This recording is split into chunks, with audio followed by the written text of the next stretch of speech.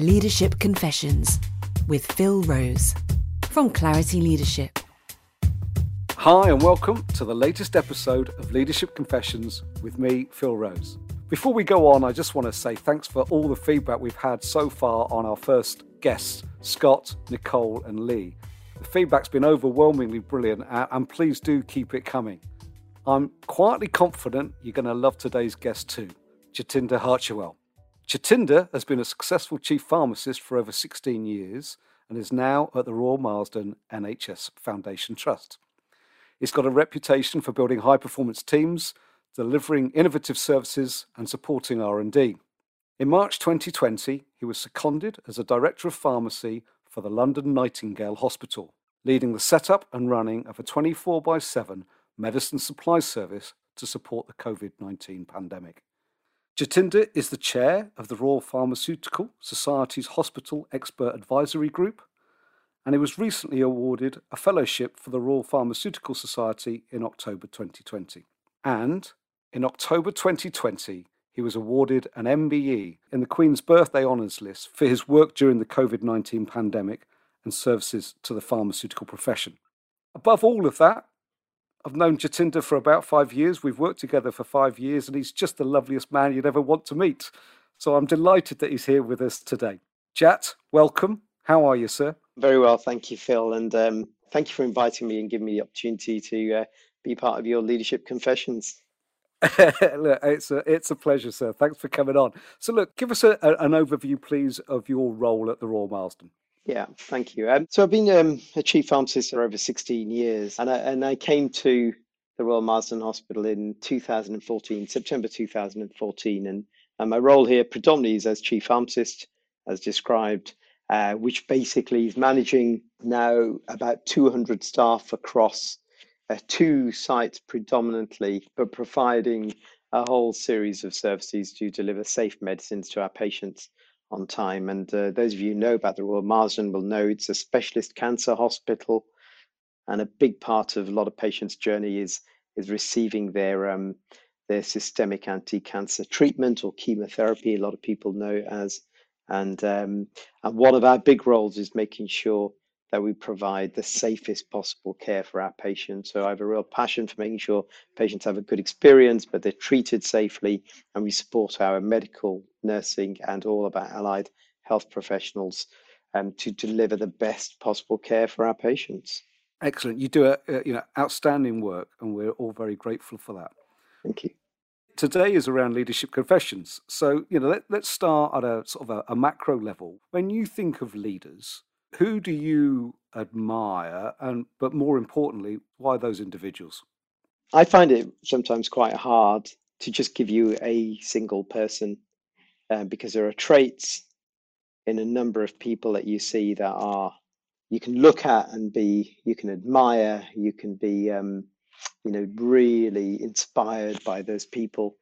And so if I look, first of all, within my own hospital, and I see, probably one of the longest serving chief executives in the NHS who works in my hospital, and being absolutely inspired by how Dame Kelly Palmer has led this organization and made it a leading world-class organization, and been, I think, being a chief exec in any NHS organization is difficult, but to do that successfully for so many years really shows you the determination and also the standards and the continual desire to keep on improving and deliver outstanding services for your patients. I mean, that to me is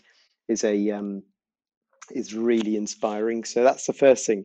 But then when I look externally, as many of us tend to do when we're looking at leaders, a lot of people have been taken, I think, particularly the last couple of years, at Jacinda Ardern from the New Zealand Prime Minister, and I look at her and you can't be anything but just truly admire the way she conducts herself, the way she manages to remain connected and humble, although in such a key position. And when I say connected, she connects to people from all diversities and backgrounds, but is a quiet but strong leader, and that I'm sure she makes it look easy, but I think that is a lot about her own personal integrity and how she approaches things, and I can't even begin to think how difficult a role like that must be, and so, other leaders, when I look at people like, Jacinda Ardern, and then people like Barack Obama, who are successful in the face of adversity and in very challenging situations, you can't but sit back and observe how they conduct themselves, but also how they manage to feel so human in their approach. And Phil, you and I have discussed this about, actually, if you model the way, and you model a way so that everybody can see that authentic style of leadership, but also can think, yeah, that person can talk to me, and anybody else across the organization, no matter what their backgrounds are.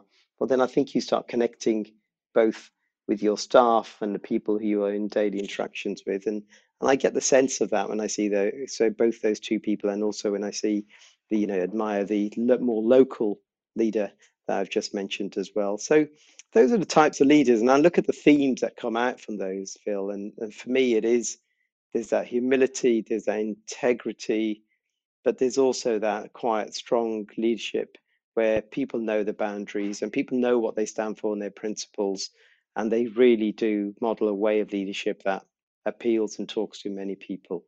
I'm smiling here because anyone that's been on a workshop with Clarity, and we've run through the leadership model, principle number one, model the way, and it's great to hear you talking about that off the bat. So, how would you describe? Let's make it more personal. How would you describe your leadership style?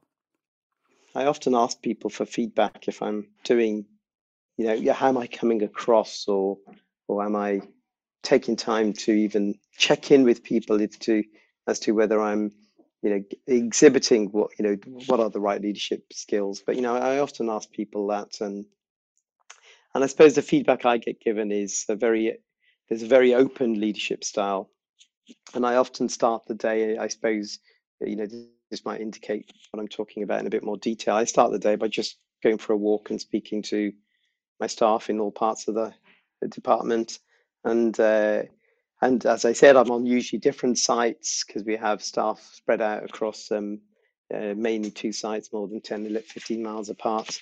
And I tend to spend probably about the first half an hour, or if I can't do it first thing in the morning, at some point in the day, where I'm just taking time to inquire with my staff at all levels in all parts of the department, and just really try and find out a bit more about them, because I have that interest when they're working so hard for me, for the hospital, for our patients. I think the least you can do is to check in with your staff, and I don't do that for anything else other than to know, I'm interested in them, and also for them to know they can always access me. And I suppose if you were going to ask me about my leadership style, one is real engagement with your teams. Mm-hmm. I think then that from their perspective, that I would hope that comes across as I'm approachable, but at the same time, I'm quite open and honest about any of the challenges, but also my ambitions of what I want to do. And I hope people see that authenticity in me. Yep. They'll see the hard work, they'll see the engagement, but I really hope they see that, I'm here to try and really make a difference. And my leadership style has always been, collaborative, in the sense that I want people to be part of the journey we're on and what we're trying to achieve. But I also want people to be, I suppose, invested in that vision of where we're trying to get to. And you can only do that, I think, if you connect with your staff. And I remember, Phil, we spent some time when you came and worked with me and my senior team, and it was those personal touches that make a difference to your staff. And if you can only do that, you can only do that authentically if you know your staff. Yeah. And so for me, I try and connect, but I also try and make sure I get them involved. And I'm not afraid to make the difficult decisions. I'm not. But I would hope people would respect that a little bit more when they understand that I've taken time to see the full picture before I make a decision. And so I suppose I would like to think I come across as an open and honest and approachable chief pharmacist, but at the same time, somebody who can inspire others and coach others to become as good as they can be, and have opportunities that they might not have or have had in previous organizations. And that to me is really important. And the final thing I would say about my leadership style is, I do try and make sure we never forget that when people spend so much time in their workplaces, make it a bit of fun, make it a happy place for people to work. And I think if you can exhibit, whilst it's a very, very busy job and we're hugely ambitious and have got so many things that we want to achieve and competing priorities, I think if you look after your staff, they will look after the service and deliver a better service for your patients. So I would like to think, keeping people reminded about what I see as important and what we're here for is also a really big part of being a leader. And so I would hope I exhibit that to my team as well. Oh, I hope look, that's answered your question. yeah, it has. Thank you. And certainly, what I've witnessed when working with you, that's definitely you. What do you think shaped that, Jack? What would be the defining moments that have shaped the leader you've become? You learn a lot from others, and we just discussed about some of the leaders and who you admire, but you also learn just as much from people in leadership positions who perhaps you wouldn't necessarily agree with their approach.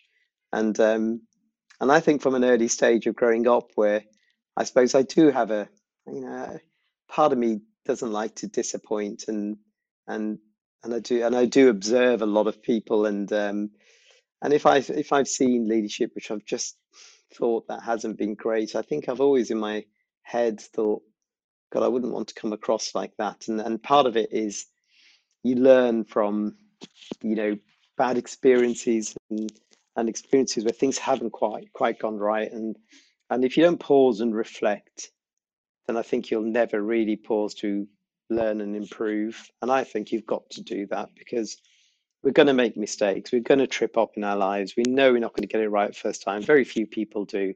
And I was never the most gifted, I don't think, at being the most natural, best at anything. And so, but I did know that I was going to learn as quick as anybody else. And so I've had to do that in many ways, Phil. I've had to keep on learning and getting feedback because it probably, the opportunities and the success probably didn't come through naturally. It came through a lot of hard work and reflection and often difficult moments where I've had to think I've got to improve on this aspect or make sure I'm not hasting my decision making, or I did get something wrong and I perhaps should have done that a bit differently.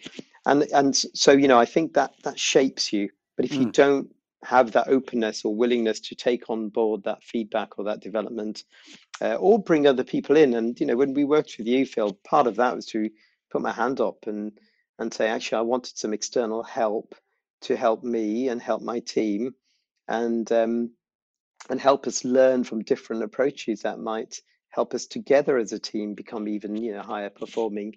And that's probably the last point I would just make there is, you know, there's nothing wrong in accepting that you haven't got all the skills or the experience, and actually asking for help is not a bad thing. It's not a sign of weakness. We don't know everything. We're not born with that. And actually a lot of it's also just how you keep on improving and learning as a department and as a system. And so not being afraid to bring in people when you think you need it and having that awareness. I think I've always been been a had a yes, I suppose it's quite a sensitive indicator when it comes to thinking, right, I need to start having a slightly different approach because it's not quite working. And that's something I've been able to just be able to test the temperature and decide when I need to bring in some support, and not being afraid to ask that for that help, I think has really helped and shaped my leadership style, but also has helped others as well in the process. What do you think's been your biggest challenge as a leader? Now, that could be recently when you took on the role at the Nightingale, or has it been something at the Marsden?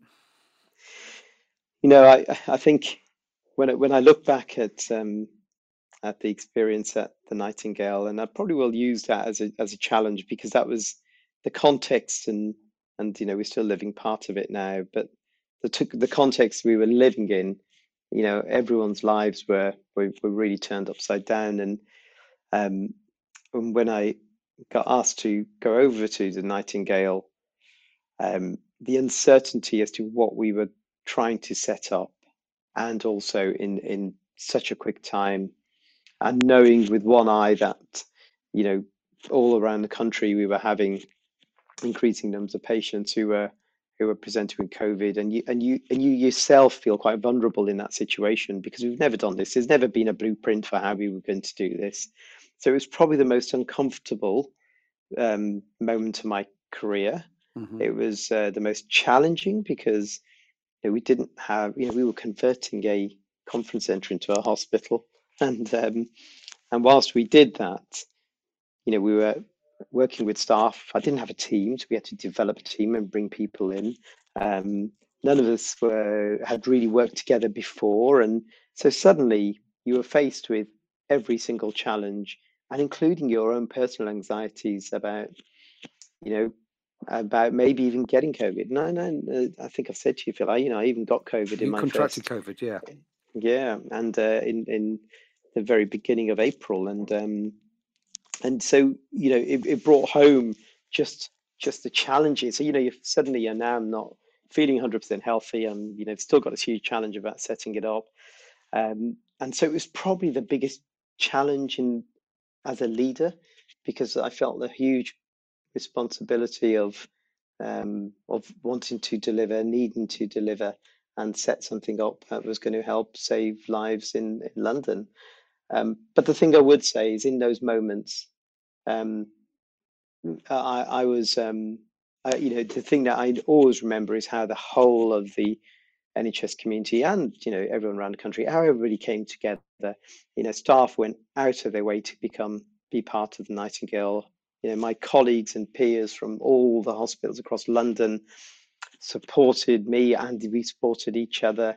And there's something about in those moments of adversity where, gosh, actually people all come together to help. And it's probably one of the most, heartwarming memories of how we all were in it together. We felt that, and everybody had that single focus of what we were trying to improve. And none more so than all of us working in Nightingale. A lot of us moved out of our homes and lived in hotels because, we were just working long hours to make this work. And when you do that, you have that sole focus of, right, we're here to do a job. We're here to make a difference. And me personally, as the director of pharmacy for that Nightingale, my job in many ways was quite simple. It was to create the right environment for my team to thrive and be supported, and help them and help all the rest of the leadership team and all of our nurses, doctors, and volunteers who came to help. And make sure that we got the best possible chance of succeeding. And so, what was my biggest challenge, both personally and professionally? Um, when I look back on it now, it's probably also uh, my proudest moment of working full stop in the Yeah. NHS. And it's something that will live with me forever. And when I still look back on that, and all of us that did work in Nightingale, I think I occasionally still get goosebumps as to what we managed to achieve, um, and yeah, in very difficult circumstances. And so I think so. Whilst you have those challenges, I think you still have moments of it where you think, "Wow, we managed to do it." And but I'm really clear, I could not have done that without my colleagues and the people that helped us along the way, and also all the people who sent me messages of support and care and love, and the posters that were sent through, and many people did that. And I remember you, Phil, sending me a message, and actually it was every little message was just so important, just to have, knowing that people are out there rooting for you to make this a success. And so you felt, actually, we're going to do this, because collectively it became unstoppable. Good for you. That's an amazing. What did you think you learnt about yourself during that period? I learned that I couldn't do everything myself. That was the first thing, because you sometimes think you have to. I learned it's actually all right to show your vulnerability sometimes. Um, they talk sometimes about, when you're a leader, sometimes you're looking down at things developing, in front of you, and I was overseeing the development of something like, a service in a Nightingale, but I was also on the ground, living and breathing it every day, and I learned. they need to sometimes just, take things a step at a time. And when you're living with so much uncertainty, that actually there's a sense of a calm approach is what's needed at that point. And if you can do that and you look after your staff, and that goes back to my first thing again about in moments of adversity, what's the important things? Well, the first thing is you look after the teams around you and you look after each other, and probably more than ever before, I realized the importance of, trusting your team, supporting them, and don't forget, some of the people would never have worked in an ITU when they were working with me in the Nightingale, and yet it was trusting them, supporting them, developing them, giving them training, and they stepped up, and I'm so proud of what I saw there. And so, I learned how a team can come together. I've learned about the power of having a single purpose, and that focus on trying to deliver something that we collectively believed in. But I also learned you do need to have some downtime, even in those crazy moments. And maybe I didn't do that straight away, but when I finished at Nightingale, I took a week and a half off, and it might sound like a lot, but I just switched off and just spent that time with my family, and I needed that because I hadn't realized the impact it had had on me, and the downtime, and almost just needing a moment to just reflect on what we'd just been through. And so I realized the importance of making sure you look after yourself, and it's all right to switch off. It is okay to switch off. It's an amazing story, and I think I speak on behalf of anyone listening. Thank you for all the efforts that you've done Thank you. during that period. I find this a hard question to ask you because I'm not sure how often it would happen. I'm thinking about what causes the red mist for you to come down. What buttons have people pressed to make you mad? So when does the red mist come down? Do you know, I think part of my leadership style is probably quite understated, Phil, and I think you probably know that as Yeah, well. And yeah, I'm not somebody who's going to, I'm not great at blowing my own trumpet. People have often said you don't sell yourself very well, and I don't. I know I don't, but I often, and maybe I've been brought up in this way from my parents too, that your hard work and you do the right things, and eventually that will get noticed, and I've always had that approach. So um but I know probably the most recent example is when I think when I found that somebody had decided to make a decision on quite a key issue, which directly affected me, and they hadn't even stopped to think about the impact, not just on me, but on a number of other people. yeah. And I realized then two things. One was, oh gosh, I just assumed he would have realized that I just wouldn't accept that. But the fact sometimes I didn't make a big, but I would calmly address things, and I wouldn't really be kicking, I'm not banging my fist on the Okay. table kind of guy. Yeah. And because I hadn't been maybe making myself clear about what was important about this issue, he just took for granted that it would be fine to do, even though it was wholly unacceptable. And I did find that angered me. It angered me because it was unfair, first of all, on me. I was disappointed because that person I thought knew me well enough to know that it would have fundamentally affected what I would be doing going forward, but not just me, but to a number of my team. Mm. And actually, I thought on all levels, there was a lack of, I think the word is respect, to even have inquired about the impact on other people. And and I realized, when you've grown up, and my parents came over to this country from India, and they would have had a challenging time coming over, and they worked hard to give their four kids a real, a good education and be successful. But my dad is a bus driver, my mum worked in a factory, and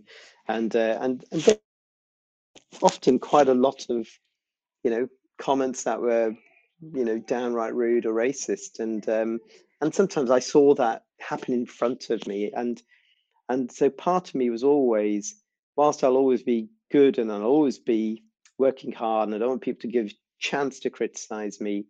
But sometimes if I feel they've crossed a line whereby they've just assumed I'm not even going to argue it, actually the red mist does come down then, because I would want people to think, my approach is not one just because I'm, an easy touch. No, it's because I choose to be like that, but I do absolutely stand for the principles and treating people equally and fairly. And if I don't think that's been done, and I don't think it's been done to me, then actually, yes, that's when I do then that's where I will make it very clear and vocal. And that's where sometimes the red mist will come down. And occasionally that's had to happen. And I think that's just built in because I've seen unfair decisions so many times in my life. And I've always vowed I wouldn't want to be like that. But if it's done to you, my goodness, that's something that does make you go, hang on a second, that's a step too far.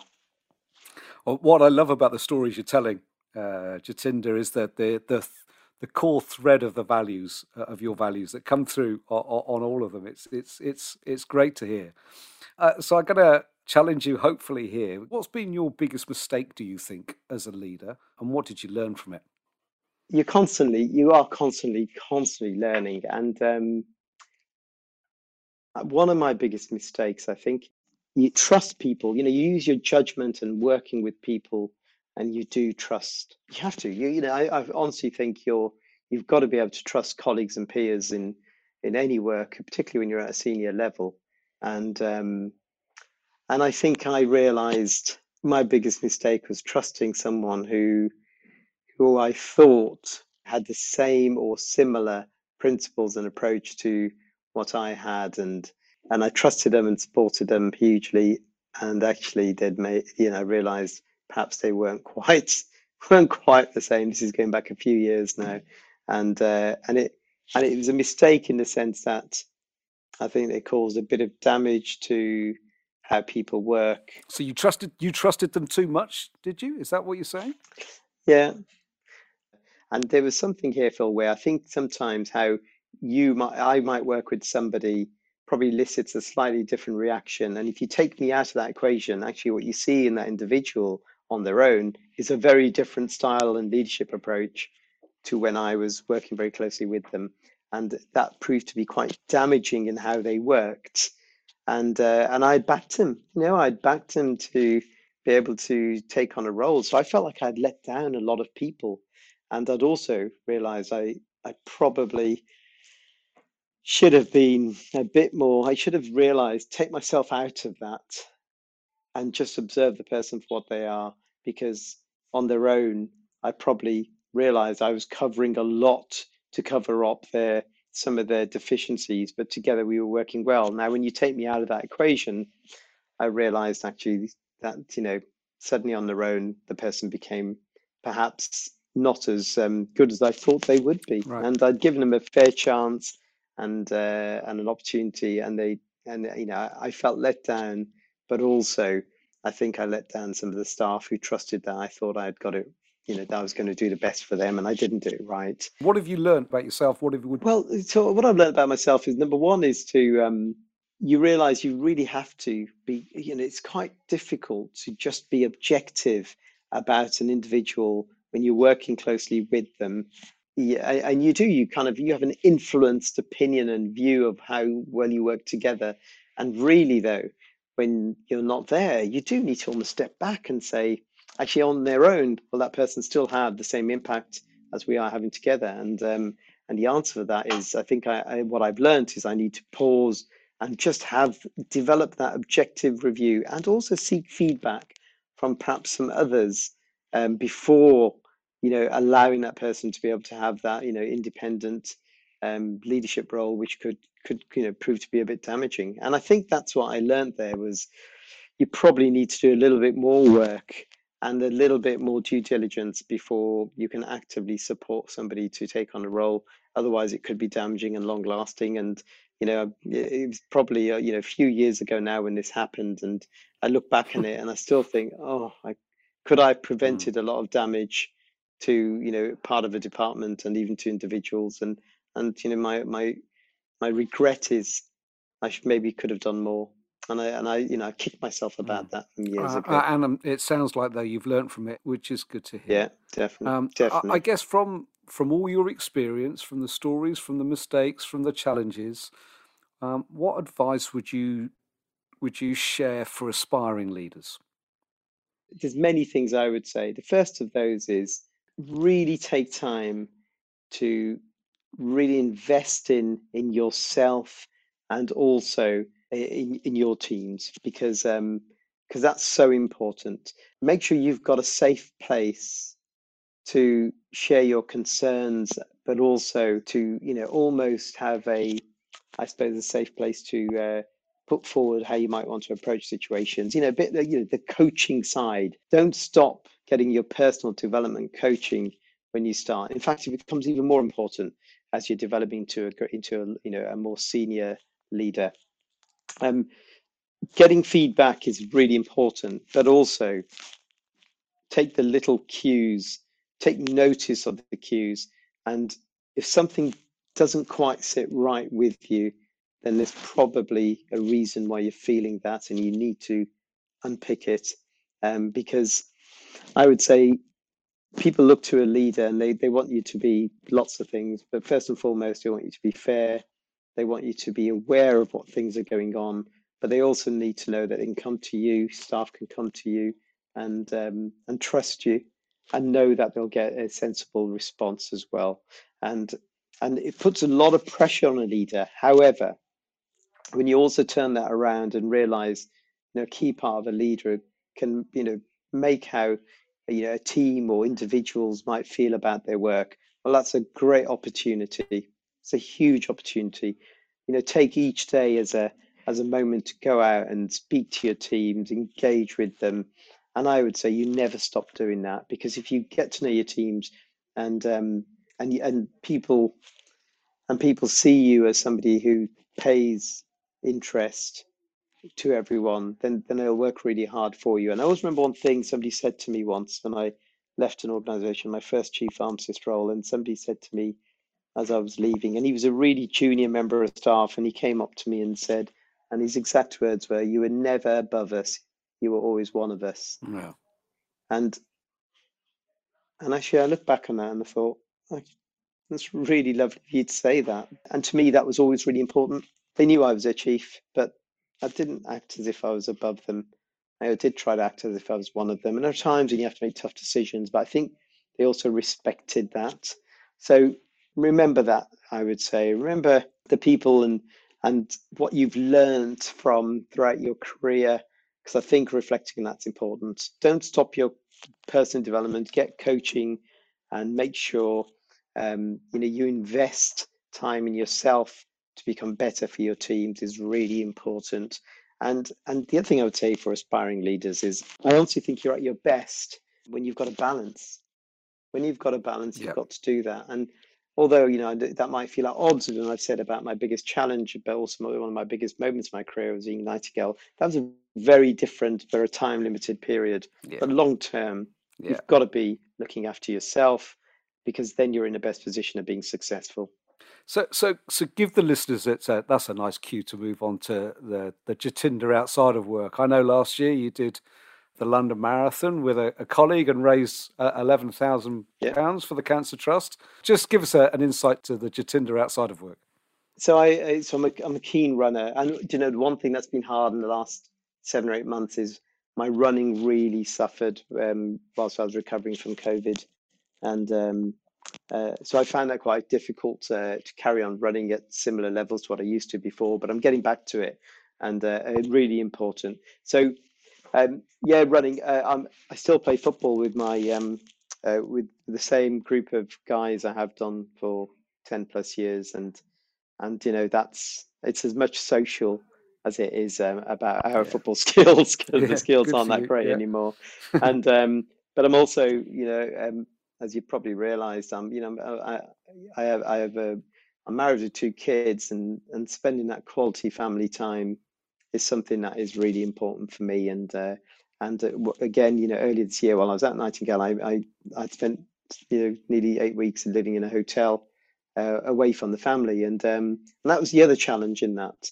And it's really for me that's the important part, is having my family, and my siblings and my my parents and my wife's family as well, very close. So that's really important to have that. So that's really important. And tomorrow, life's going to get even better for us because we're picking up our puppy. Oh, So that's fantastic. going to be nice. That's going to be really good. It's going to be add to the hectic nature, but also will mean that it gets us out and about. So we love the outdoors, and that's really important. The other thing I do on the other thing Jack does outside of work is I used to help in my son's football team, and whilst I don't manage their team anymore, I do. You'll often find me on a Sunday morning being linesman on the Sunday League football. Yeah, it's a nice release, let's say. Yeah, good for you. So, professionally or personally, how have you overcome your biggest setbacks? Yeah.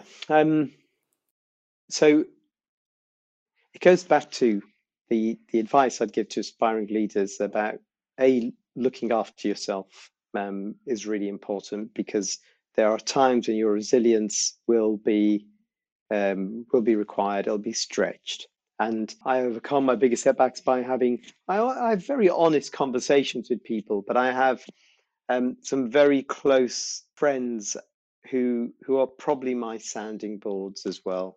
And so knowing that I've got them on speed dial, and I know that come day or night, if I ever had to call them for advice, I know they are there for me as I am for them.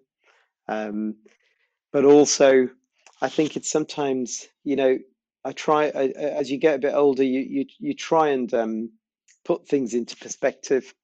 And if one thing that I've learned in this last 12 months um, has been, things will pass. And you hear that comment said a lot about it will pass.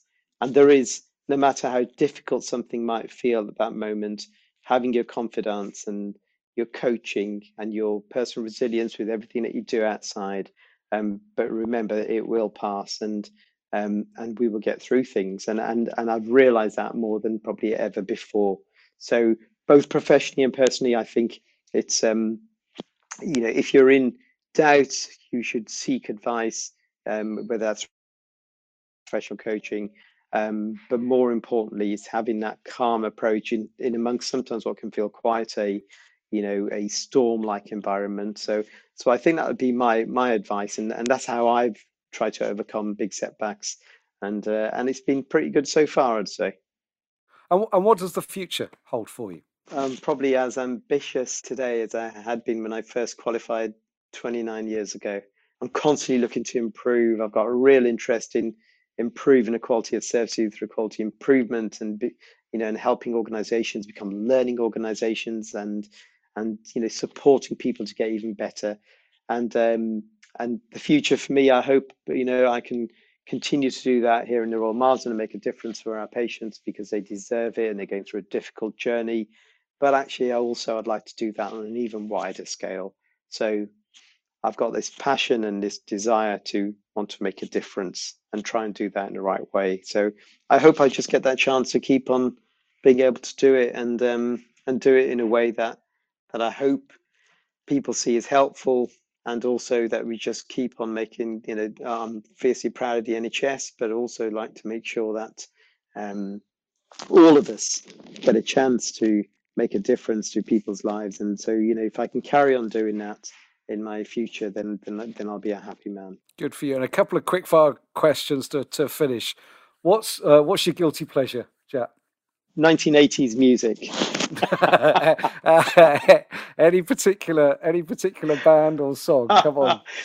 Oh gosh, if I go back to when I was 16, 17, and I can still remember U2's album, The Joshua Tree, was one Yeah. that was a turning point for me. But I must say, the very first album I ever bought was from The Police, Regatta de Blanc, back in 1980, and that's my guilty pleasure. So that, and probably The Joshua Tree. Good for you. What makes you smile? Music, and my children never stop making me smile. And there's a group of us from university we've known each other for over 30 years now, and we every year we make a commitment to go away for a long weekend, and we weren't able to do it in 2020. but we will this year in 21. And they make me smile. It's a weekend of belly laughs, and that is so important. So they make me smile, and my children and my family do, because it just brings a smile to my face when I talk about them.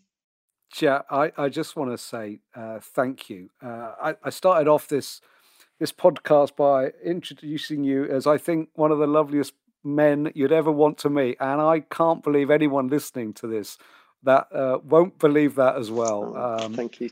Jack, thank you for coming on. The stories were brilliant, obviously, particularly around the Nightingale and the much-deserved MBE. Thank you. And I wish you the very best of luck with your puppy.